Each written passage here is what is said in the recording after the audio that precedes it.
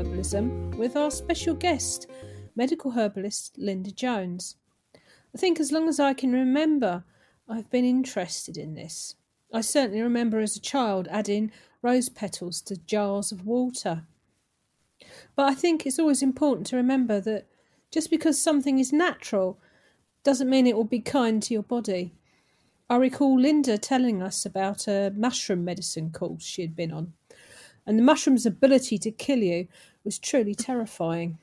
Plants are powerful and should always be treated with respect. And it's a hello from me. I was very grateful for Hazel for introducing me to Linda and her herbalism classes.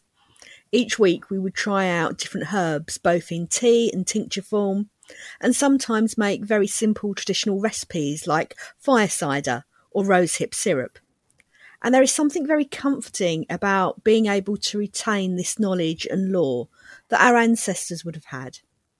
Whilst both Hazel and I are incredibly grateful for modern medicine, it does feel empowering to know and grow herbs that can be used to supplement health and well-being. And today's special guest is our friend Linda Jones. Linda is a qualified medical herbalist, and Jenny and I have enjoyed a number of workshops with her on herbs. I, in fact, did a workshop with her on herbs for first aid, and she's very good at what she does. So, Linda, welcome to our show. Thank you for asking me. You're welcome. Can I ask you, first of all, how did you get into herbalism, and maybe a bit about how you trained? Well, I've always been interested in people, and I like hearing their stories. I'm interested in sort of how people are, the way that they are, and their life stories, really. I'm also interested in health and how the body works. And I'm fascinated by how all the body systems seem linked when you interview somebody about their health. I've always been interested in nature as well, and plants. I grew up living in a massive park in Manchester. My dad was a gardener, so we had a lodge. And so I've always been surrounded by nature. And obviously with my dad being a gardener, it's always been a big part of my life. Later on in my 20s and my 30s, I became aware that I could combine all these things and become a herbalist. So before sort of probably my mid to late 20s, I didn't even know there was such a thing as a herbalist. And it really piqued my interest. And then in my mid 30s, I was fortunate enough to be able to take some time out to do some study and actually become a medical herbalist. I studied for 5 years with the College of Phytotherapy, doing a Bachelor of Science degree validated by the University of Wales.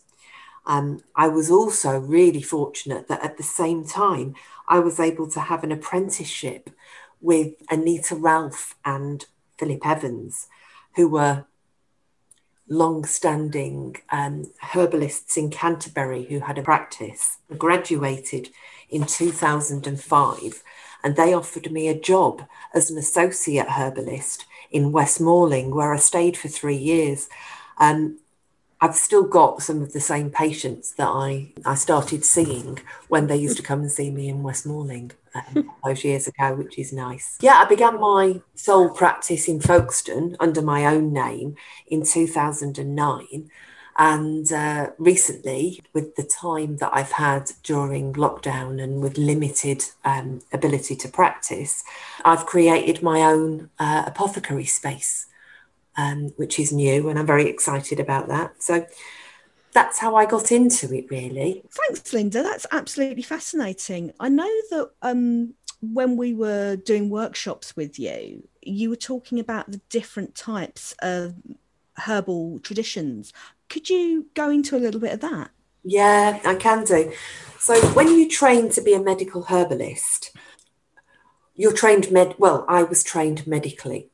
So I'm trained to a similar level to a GP, to a doctor. And we're trained to diagnose safely. I'm trained to examine people physically and to look at the symptoms and the cause of the symptoms. But traditional prescribing goes a little deeper than that. And that's where the different traditions come in.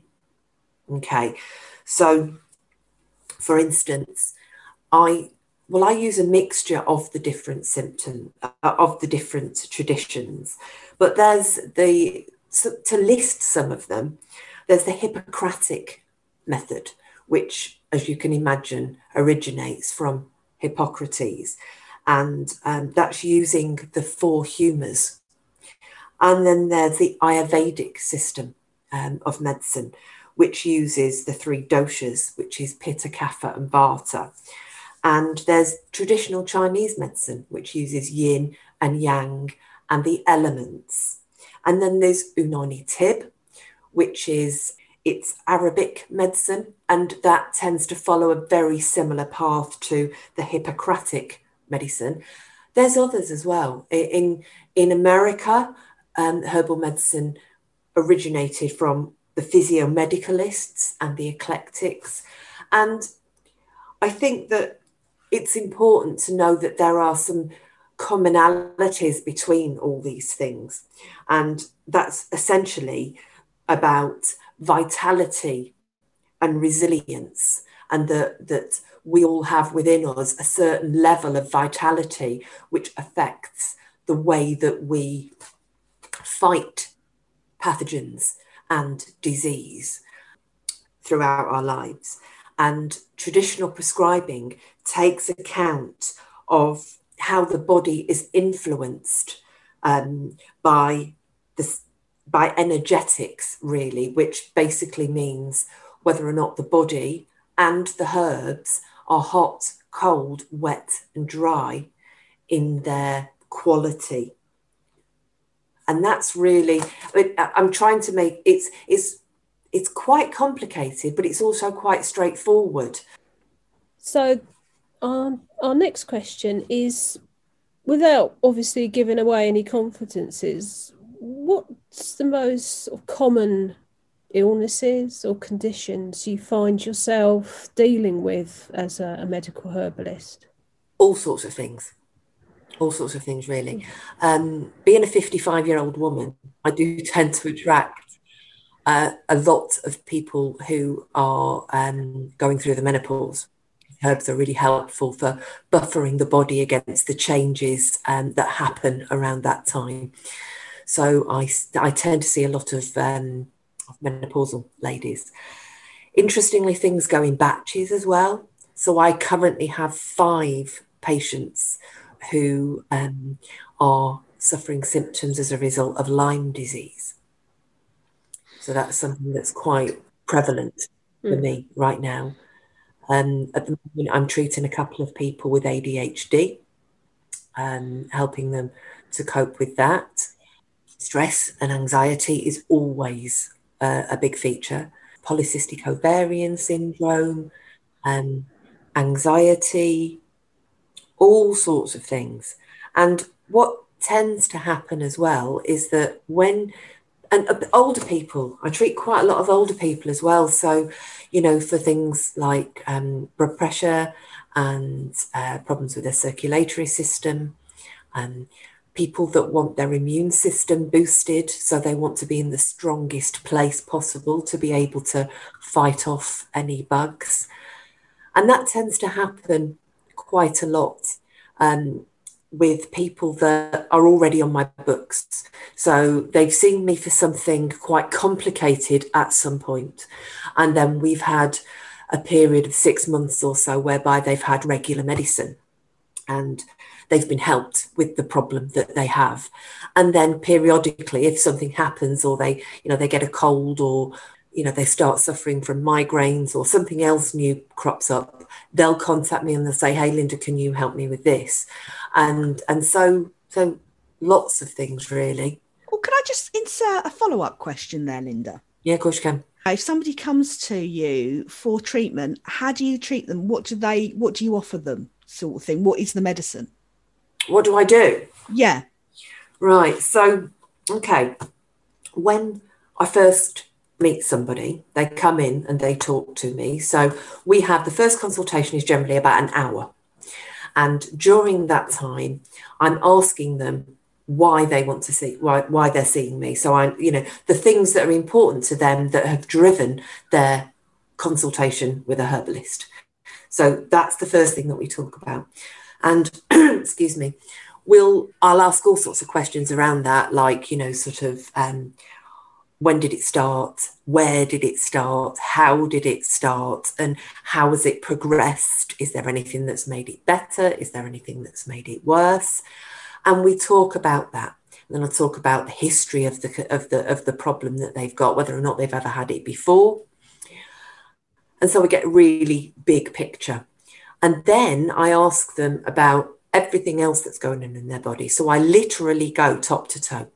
And I might ask them about their nervous system, whether or not they have any problems with their sleep, anxiety issues, that sort of thing. I'll ask them about how their respiratory system is functioning, their circulatory system is functioning, their digestion, gynecologically for ladies, or male reproductive system in men, and how their urinary system is functioning. And I've got, obviously, as you can imagine, a series of questions that help me to elicit that information from people. I'll ask them about their skin and their musculoskeletal system and any aches and pains that they might have. I'll ask them about any allergies and, really importantly, any pharmaceutical medication that they might be taking.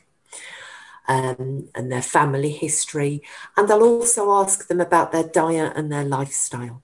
That's really important too, because some things can be helped just by changing diet without having any herbs.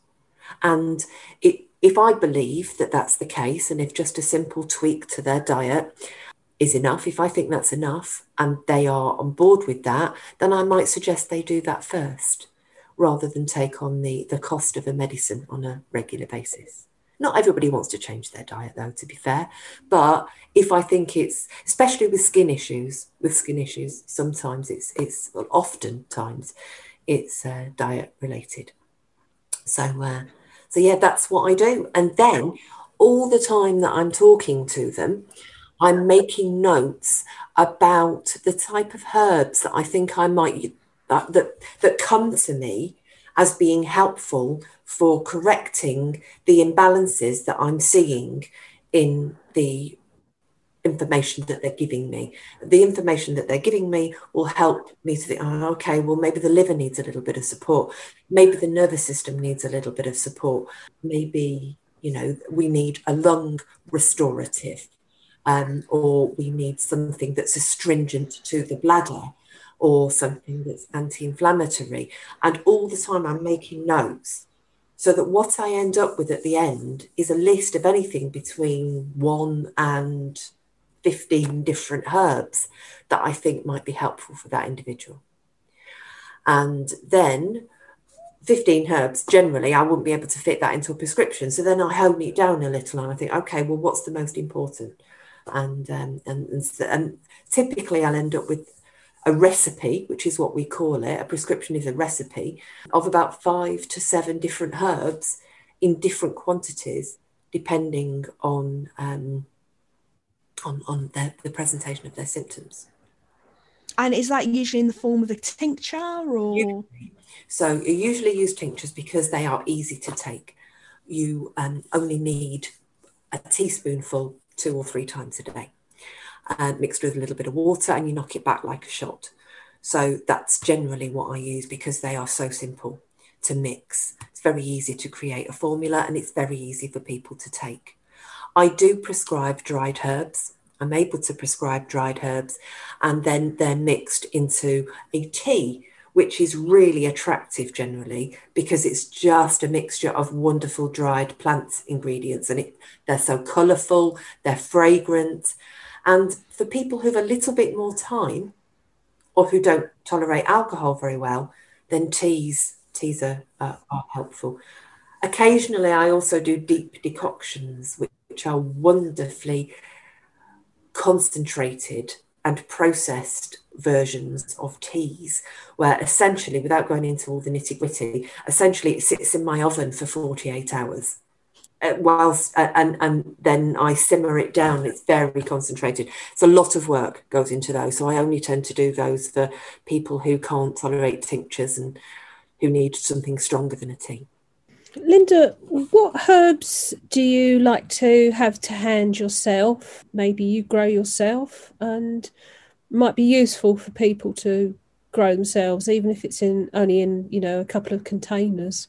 In my garden, I don't have a massive garden. You guys know that. I've got like a tiny little yard. I had an allotment for a while, but sadly they won't let you grow herbs in an allotment because they consider them to be weeds a lot of the time. But yeah, there's a few. Yeah, so sage is a really good herb to have in the garden.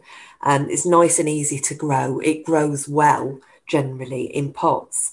And it's helpful for menopausal sweats. It's also helpful in the summer too, because if you take leaves and you rub them on a bite or a sting, then it helps take the inflammation down. It's anti-inflammatory. What else is it used for? It's also quite helpful for the throat. So if you've got sage, you can make yourself up a herbal tea and let it go cold, and then it'd be nice and soothing for throat problems. Yeah. Also, Time's not quite so easy to grow. It depends on your soil, but you need a really big plant of thyme. But it is really helpful. It also combines well with sage for the throat issues.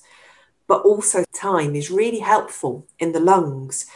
It sort of helps to soothe the cough reflex. So if you've got a cough, like very topical, sage is really helpful for that. And it also is antiseptic and expectorant. So that's why it's helpful for coughs.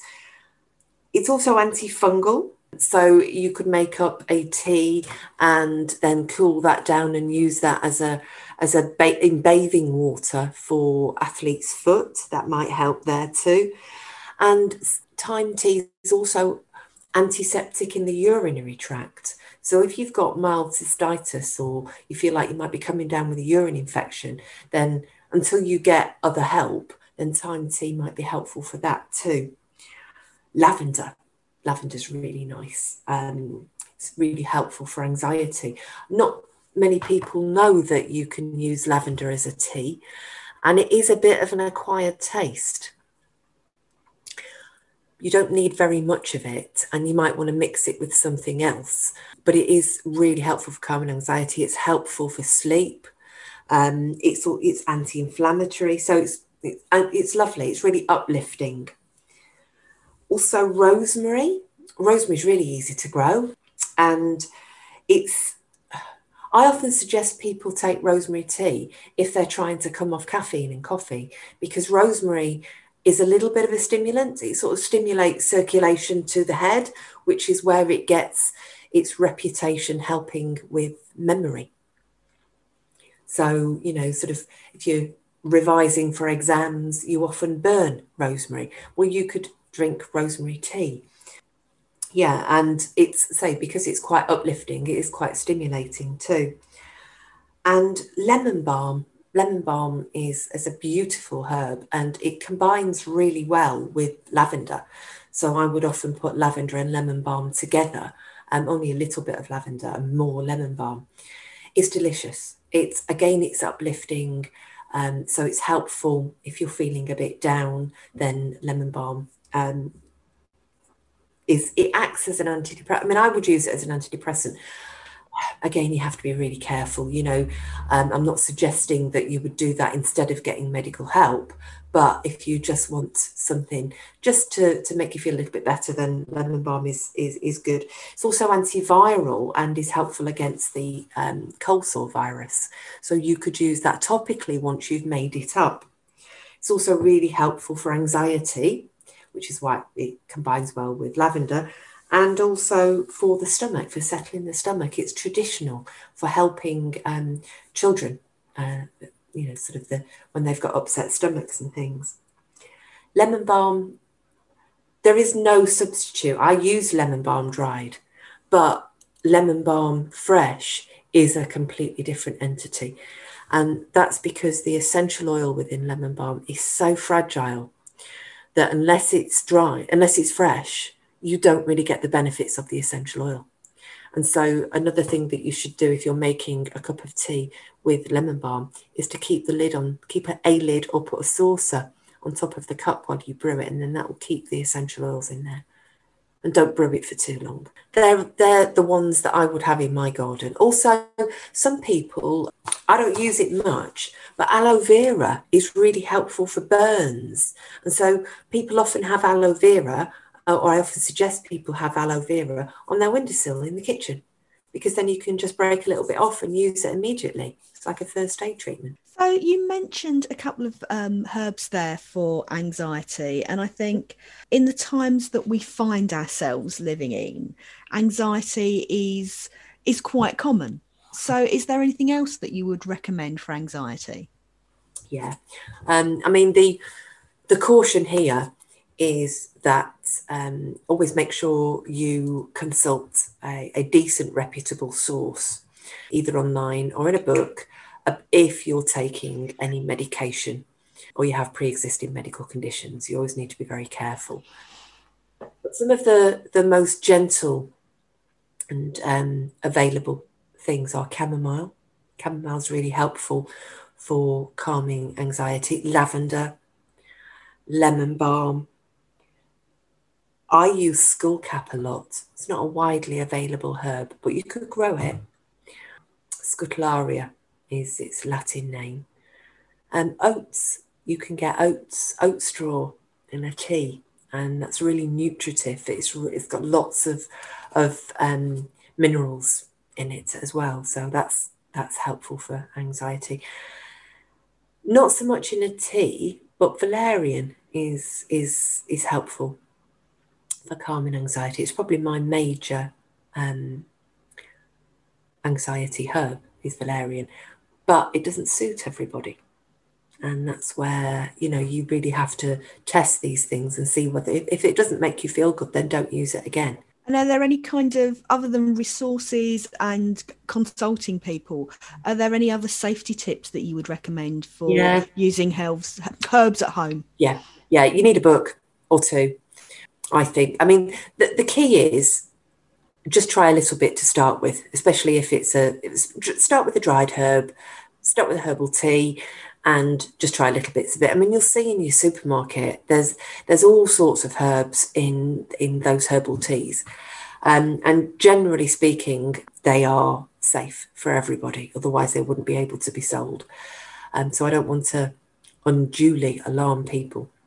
But if you are interested in taking it further and sort of growing your own herbs and prescribing for yourself, then there are a few books. And if you like, I will sort of give you some recommendations of books, Jenny and Hazel, that you can then attach to your podcast. Is that a thing that we could do? Yeah, we can certainly put a link to some resources in the podcast. Yeah, brilliant. I mean, that's what I would suggest, really. I mean, do you have a go-to book? I've got a few. I mean, when you asked me about this, this is something that I thought, what books are helpful? And so the books that I would go to now are not helpful for guys that are just starting out. And so the guys that are starting out, I think, there's a wonderful book by Henriette Kress, who's an Icelandic lady. And she's written a book called Practical Herbs. And there's also a couple of books, sort of encyclopedias of herbal medicine. And one is by Thomas Bartram, and the other is by Andrew Chevalier. Thomas Bartram's no longer with us. Andrew Chevalier still has a busy practice, as I understand it, in, I think, Norfolk. But these are, very experienced herbalists that have written books, really.